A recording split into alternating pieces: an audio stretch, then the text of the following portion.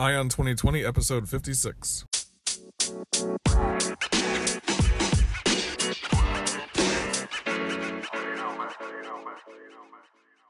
Have 2020 vision with Ion 2020, the podcast that brings you all the news and events in the lead up to the next presidential election. I am Ray Eaton, and I will keep you up to date as we approach November 2020 with a libertarian perspective of all the candidates and their policies along with the news.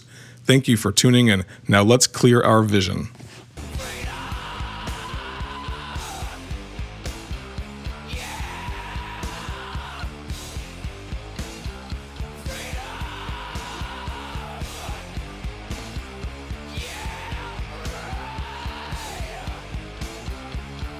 Hey everybody, it's Ray Eaton, your host of Ion 2020, your source for all of the news and related events of the lead up to the 2020 election. Appreciate you coming out and listening today. Go ahead and subscribe to the show if you can. First-time listeners, I really do appreciate you tuning in for the first time. And if you keep on returning on a daily basis, thank you so much for listening in and getting all the news that you need for the 2020 election. I know some of you may not be making decisions on who you're going to vote for. Some of you might not even vote. I get a lot of libertarian listeners that don't even vote, which is fine. I'm just here to, prepare the news for you, present the news for you in a concise way that's going to help you to make some decisions. And hey, make some memes. Might as well, right? That's the big thing nowadays. And if you could, if I could lead you to some video feeds and so forth, you could make some GIFs as well. It's always fun to hop onto Facebook and argue with your friends, argue on Twitter with your friends about these candidates as well. You might want to do that. Who knows?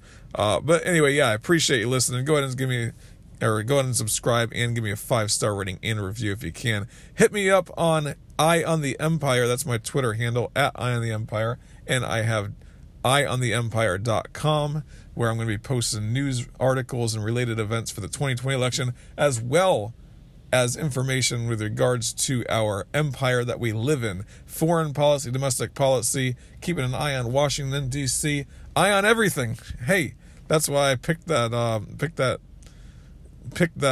website. It's Eye on the Empire, so I can have an eye on everything. And that's what we're doing. We're keeping an eye on this nation that we live in so that you can be more informed. So just wanted to let you guys know that I appreciate you listening, and if you could subscribe, that would be great. If you want to reach out to me, go ahead and do that. You can make some comments in the comments field at my website. You could also hit me up on Twitter. Today, I just wanted to bring you some of the news and let you know some of the happenings that are going on. Kind of the big thing that I've been hearing and reading today is a lot about the Electoral College and how the Democrats are trying to get rid of the Electoral College. In some ways, and I think there's like a campaign out there which is trying to get rid of the Electoral College because they want. I think it's called like National Popular Vote, and I'm going to go ahead and hit up that website and let you know a little bit about what they are standing for. So if you go to nationalpopularvote.com on their section that shows explanation, the National Popular Vote is a compact between the states, and what it does is it says the National Popular Vote Bill interstate compact would guarantee the presidency to the candidate who receives the most popular votes in all 50 states and the District of Columbia. The bill ensures that every vote in every state will matter in every presidential election.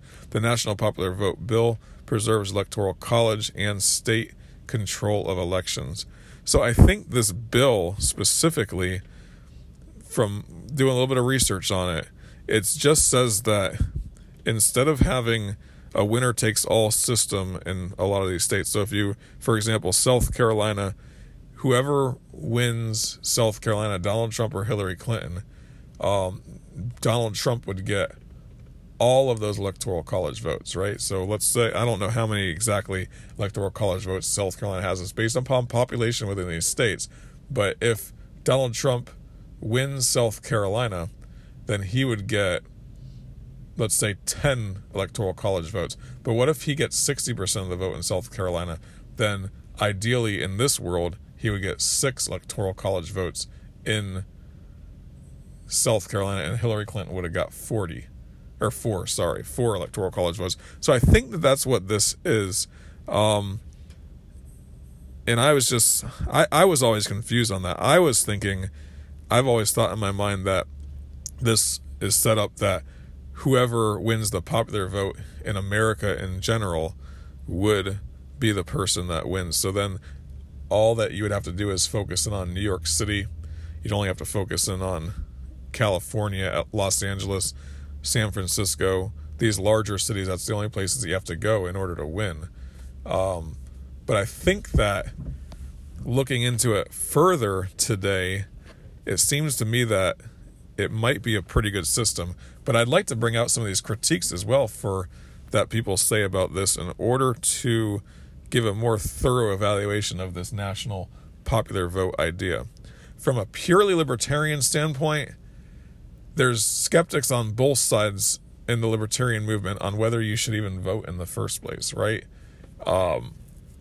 Because voting typically is, something that a lot of libertarians would say that voting is you enacting power over somebody else through the ballot box.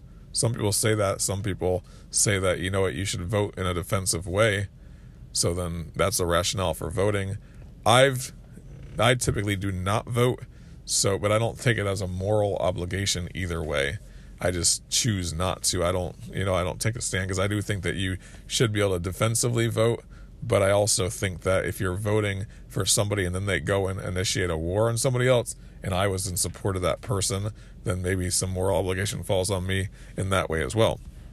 But from the national popular vote standpoint, I'm not sure where a libertarian would specifically stand on that issue.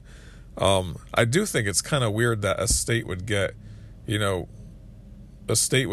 enact something that says, all right, whoever wins my state gets all of those votes. But then again, that does preserve a lot of state power in the sense that what a state does is, everyone in the state goes and votes, and whoever wins that state, then that state sends their delegates to the Electoral College and they win. Now, a state should be able to make their own decision on whether or not they would send a delegation that would be all from one candidate, like the winner-take-all model, or whether they should send delegates, for representing their state on how many people won, or what percentage, of those delegates are going to vote for Trump versus Hillary in that example, right? So I think that states should preserve their right to be able to make that decision, I guess, because you want to bring all decision-making authority closer to the individual in a more of a libertarian type society, right? So I don't think that it should be Washington delegating to the states what they have to do. So from a purely libertarian standpoint, you want to have more decision-making power closer to the individual and closer to the individual's community. So when you have a national government that's going to force the states to do something, I don't think that there should be like a national popular vote amendment per se.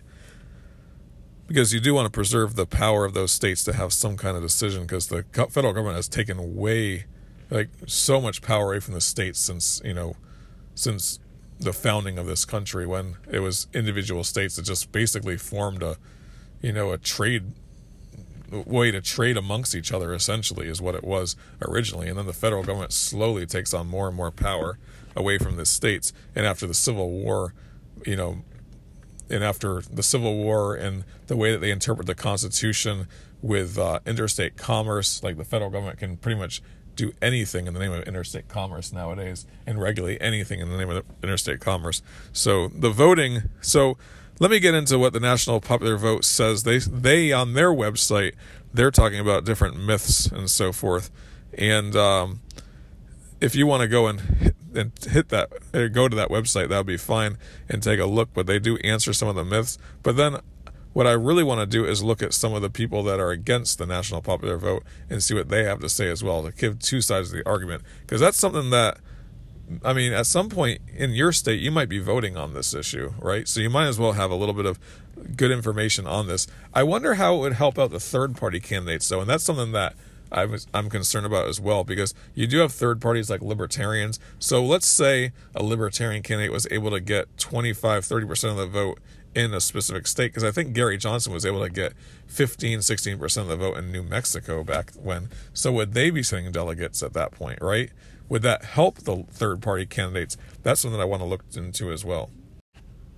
So I did find an article about this, and it kind of makes a case for third parties if you were able to get more of a popular vote type scenario going.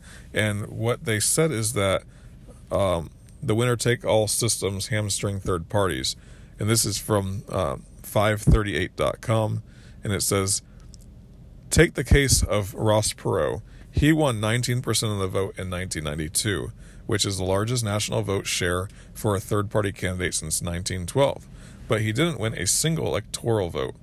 In his best state, Maine, Perot lost by 8 points to Bill Clinton. Wow, that's insane. Perot's underperformance highlights the systemic challenge third-party candidates face in the Electoral College. All but 2 states give all their electoral votes to the candidate who won the majority or plurality, however slim, of the votes in the state. I think since this article was written, that's way different, because I just said earlier that it's, probably 15, 16 states or so. So for a third-party candidate to win electoral votes, he or she must win states outright, which Perot wasn't able to do in 1992. Some candidates with a stronger regional base, like segregationist George Wallace, have had success winning a handful of electoral votes, but otherwise a third-party candidate hasn't been able to overcome the majority party duopoly.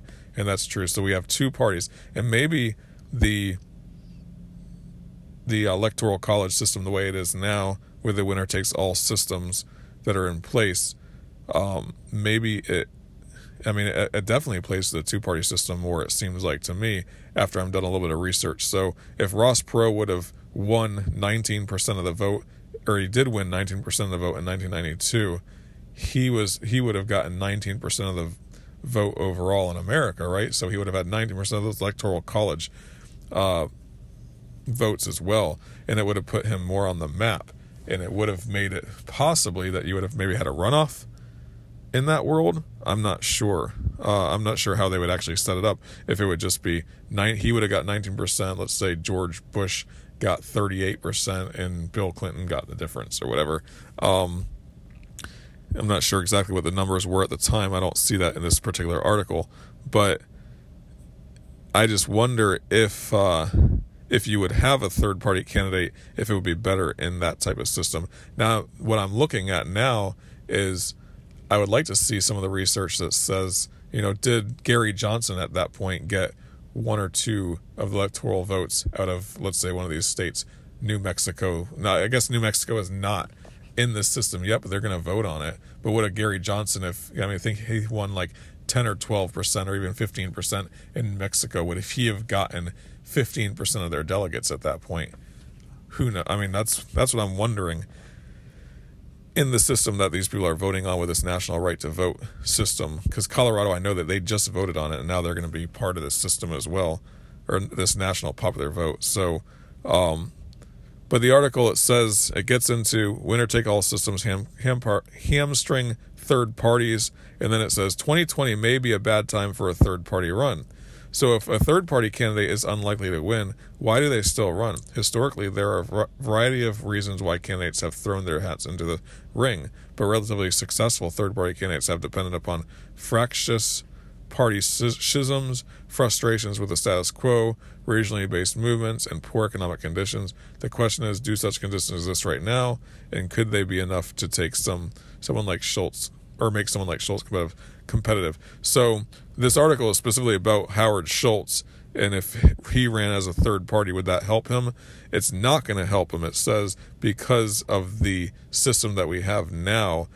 Even a hugely popular person like Ross Perot, who was speaking a very populist message back in 1992, he got 19% of the vote, and he didn't even win a single vote in the Electoral College. So from my standpoint, what I'm seeing right now, it is not good for third parties that there's Electoral College, because the two-party system is so entrenched within these states. So maybe it would be good. I've always been under the impression, though, that getting rid of the Electoral College would be a negative thing. I'd love to hear y'all's thoughts on this, though, because I know libertarians have a huge... I mean, there's a lot of different people out there that say different things about the Electoral College on the libertarian spectrum, and I'd love to hear your voice on that. Or if you're a Democrat or Republican, let me hear what you have to say as well. You can do that at I Am the Empire, and that's my Twitter handle. Go ahead and hit me up and let me know what you think. But so far, I'm kind of falling on the side, and I've honestly never looked into this that deep until today. I'm honestly starting to fall onto the side of the Electoral College that it should be more of a popular vote, because it's going to help out the third parties. It'll help out the Green Party, it'll help out the Libertarian Party, it'll help out a lot of these third parties. It'll maybe make people more willing to vote for a third party, because, I mean, I know for myself, I've thought about this in the past. I live in South Carolina. It's going Republican no matter what, every single time, right? So I've said this to my wife before. I said, it doesn't matter if I vote anyway, whether I vote Democrat, Republican, Libertarian, Jim Bob's party or wherever. South Carolina's going Republican, so they're going to get, whoever, Donald Trump is going to get South Carolina's delegates, no matter what. So I've said that in the past, but that might make somebody like myself make a different decision about voting at that point, right? Maybe libertarians would have a chance. Maybe Green Party would have a chance. Maybe Socialist Party would have a chance. Who knows?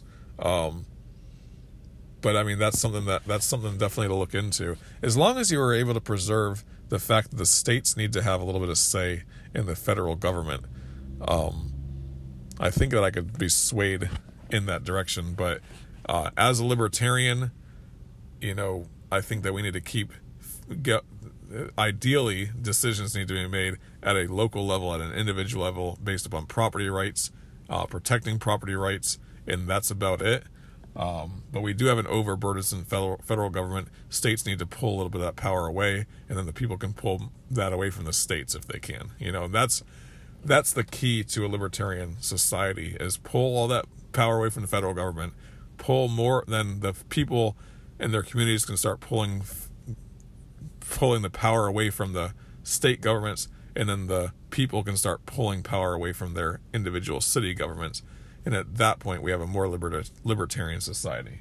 And that's the direction that we need to go in this world. Would this system help out? I think that a lot of people are libertarians in this country. A lot of people have libertarian viewpoints in this country, whether they're, hey, I just want less government, to, hey, I'm a complete anarcho-capitalist, right? You're going to have different people on different spectrums, but a lot of people are libertarian light to extreme libertarians in their views. So maybe if you had a system that was set up that was more towards this popular vote thing, maybe that would be helpful. Who knows? But that's just my 2 cents on that, guys. And I'd love to, like I said, I'd love to hear your views on this as well. But the more I research this, the more I'm kind of swayed more towards a popular vote idea if you're going to be voting for the presidency. That is, of course, as long as it keeps the power of the delegates within the state's hands, because you can't just have you can't have each of the candidates only focusing on New York and California. That can't be the case, right?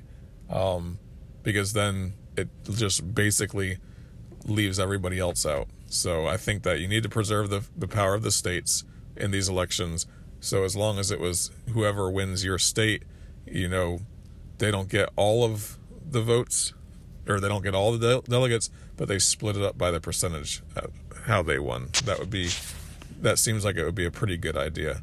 Now, some people, though, think that whoever wins the popular vote overall, so there should be no electoral college at all. Some people are for that, getting rid of the electoral college altogether. And I don't think that I would ever get on board with that, because then you're just going to have that situation where it's they're only presidential candidates are only going to the highest populated cities. To me, that would be a situation that even Alaska would be out. No one would ever talk about Alaska. No one would ever be going to South Dakota, North Dakota, No one would ever be going to Idaho, Iowa. They would never do that. So I think that would be something that would definitely not be something I could support.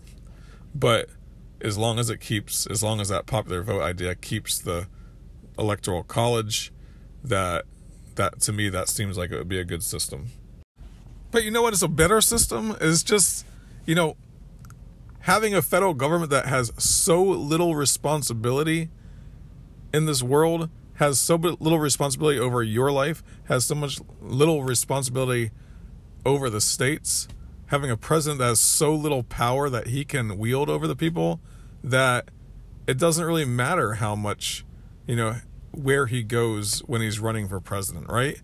Because he can't promise all the handouts that he has. He can't promise, more and more stuff to more and more people, that he can't go into a city that, like New York City, he can't go into LA and hand out all these promises to people because he has so little power. There's so little money that the federal government has control over that he just wouldn't have the ability to wield that power. And to me, that's the secret to a successful federal government. So all this idea of getting rid of the electoral college so that we could have more power, getting rid of this electoral college, that wouldn't even come into play if we weren't, if the federal government didn't have so much power as it is. So that's the main issue from a libertarian standpoint.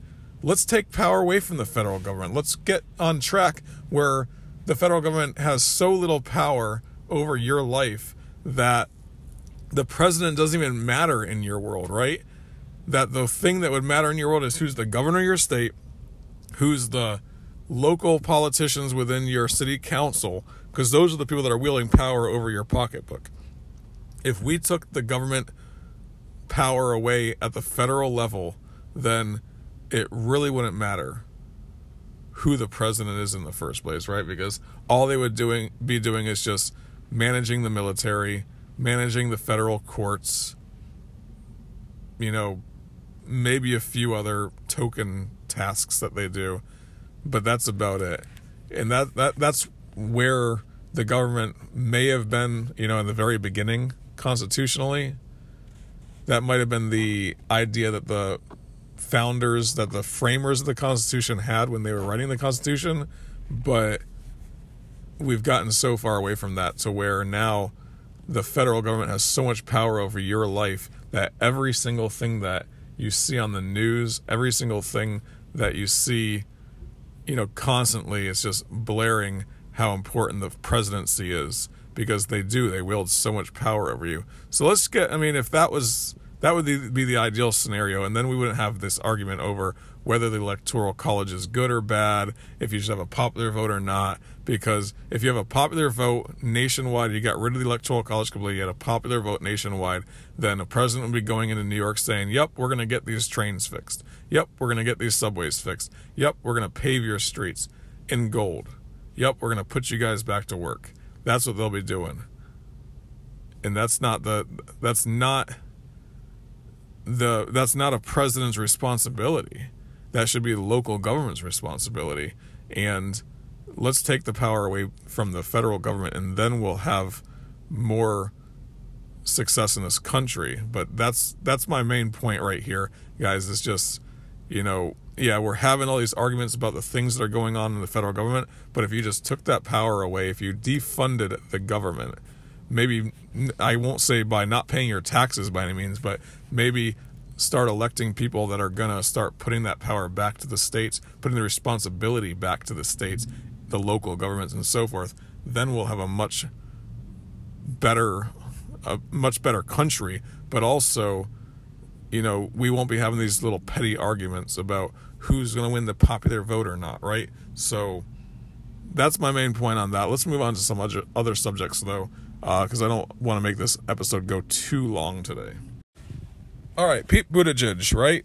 Pete Buttigieg. I got to get that name right. I actually watched some videos on this thing to make sure I get it right. But Pete Buttigieg, he is running for president. And I was listening to some of his Sunday morning appearances earlier this week, and he's a pretty, I don't know, not well-spoken guy, but I guess you could say that he sounds very good, right, when he's talking. And that's not to me. I'm a libertarian. That's not to me. I'm just saying he seems like he can be somebody that people will listen to. And I think that he might be a sleeper in this election, to be honest with you.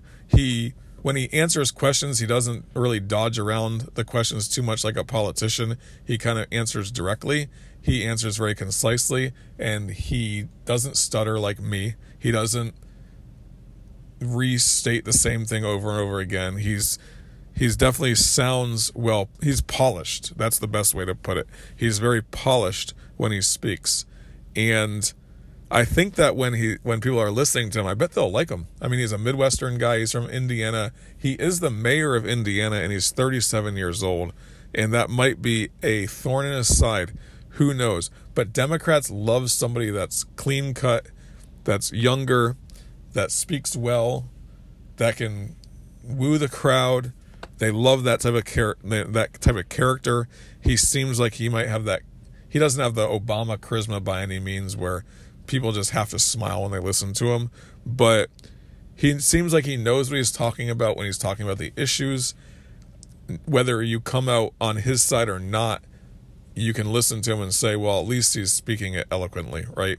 And when I was listening to Pete Buttigieg talk, I felt like, hey, he's somebody that people will listen to. So I'll go ahead and put his information, I guess a link to one of his commercials, onto my website at eyeontheempire.com.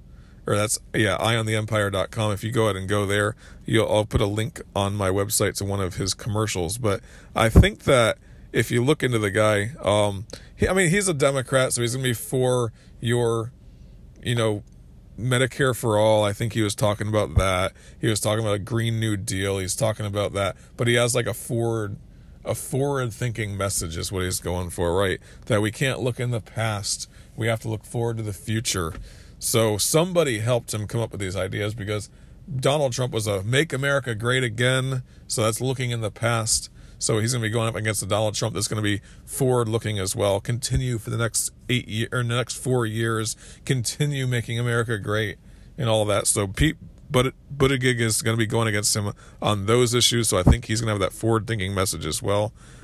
He says in the quote, I quote, "The reality is there's no going back. There's no such thing as again in the real world. We can't look for greatness in the past. Right now, our country needs a fresh start," end quote.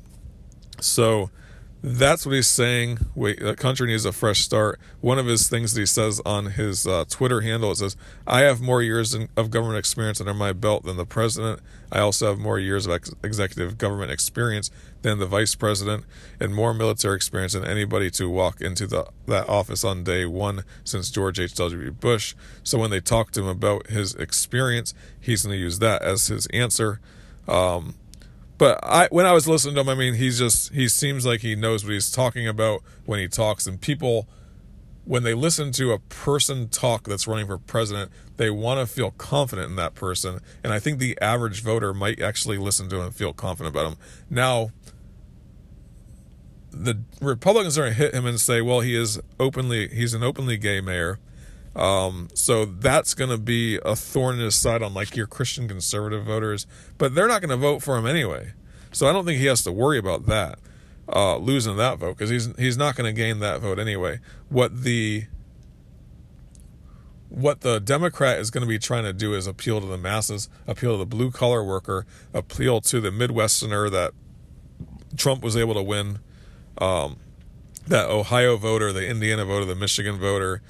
Those voters in the Midwest who are looking for somebody that's going to, help them economically get jobs and everything else, right? That's what they're going to be looking for. I don't know if he really stacks up on that. He does not. He seems like he's trying to toe a middle road. When I was listening to him talk, right, he's trying to toe the idea that says that, or, walk the road that's going to be leading down to the right of the Bernie Sanders people, right? To the right of Elizabeth Warren. And there are a lot of people now that are trying to race towards that middle ground between the moderate Republican, moderate Democrat, and that, far left idea that Bernie Sanders has. But I've always said this, I don't think that a Bernie Sanders type person is going to win. I think that a progressive Democrat that's a moderate progressive Democrat is going to win. And I think that's where this campaign is going to go. And this guy, he seems like he might have that. I mean, he looks clean cut and all that. He is a white male though, and that might be bad for him, but he is a gay male. So that might help him in a Democratic primary. Who knows? I mean, they are all about identity politics within the Democrats. So that's going to be a hindrance and a help. So we'll see where that goes. You don't hear too much about Cory Booker right now, and that's something that I was wondering about as well. I've been looking for news articles on him, and I don't know if he's really out there hitting the campaign trail hard yet, but he did announce that he's running. So, but yeah, that's Pete Buttigieg, and I probably just pronounced it wrong. So, look into him though. He seems like, if you listen to him, he's well spoken. That's he's polished, and he can answer questions in a non-politician dodgy type way. And you know what I'm talking about when I say dodging all the questions. They never really answer it. He did answer the questions pretty concise. I think I heard him say that he wasn't for reparations. He not specifically a payment to the people, but they need to invest in the communities. But that's a talking point that I've heard. I mean, I heard Klobuchar say that as well. So the same exact thing actually was, I'm not for reparations in the sense of a cash payment, but I'm for investing in those communities. All Democrats say they want to invest in those communities though, so that's not anything new. A lot of these people are, and I heard him say it as well, he's not for Medicare for all, but maybe a path towards it at that point. Maybe Medicare for some now, and then eventually becomes all, because a government agency that's competing in the private sector, more people will start going towards Medicare anyway, because it'll be so much better, which we all know that's crap when you say the government's going to do something better than the private sector anyway. But you know what? The government has an advantage over the private sector because they don't have to make a profit. They could run deficits year in and year out. They could run $1 trillion deficits if they want to, and they're still going to be able to compete. So they don't really have to have a better product, because they don't, so they could lower prices if they want to than the private insurance companies do. So, I mean, it'll definitely be a hindrance in the private healthcare market if you made Medicare for some in that way, or open up Medicare to anybody, right? But anyway, I think he's for that. He's not for Medicare for all in the sense of a single payer system exactly right now, but he wants to move towards it. And that's pretty much what they're all for as well. So I think I heard him say that. I think he has a CNN town hall as well. You might want to look that up if you're really interested in listening to the guy talk. But anyway, I do appreciate y'all listening to the show today.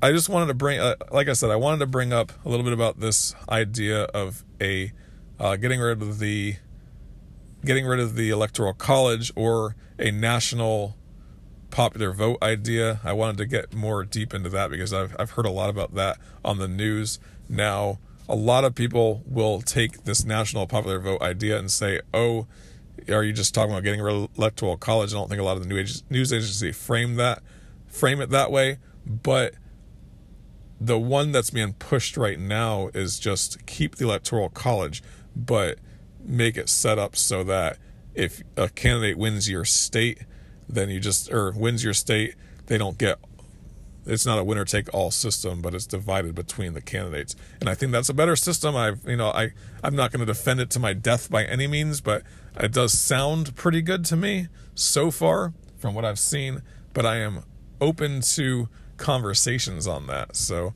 and then I wanted to bring you a little bit of this Pete Buttigieg as well.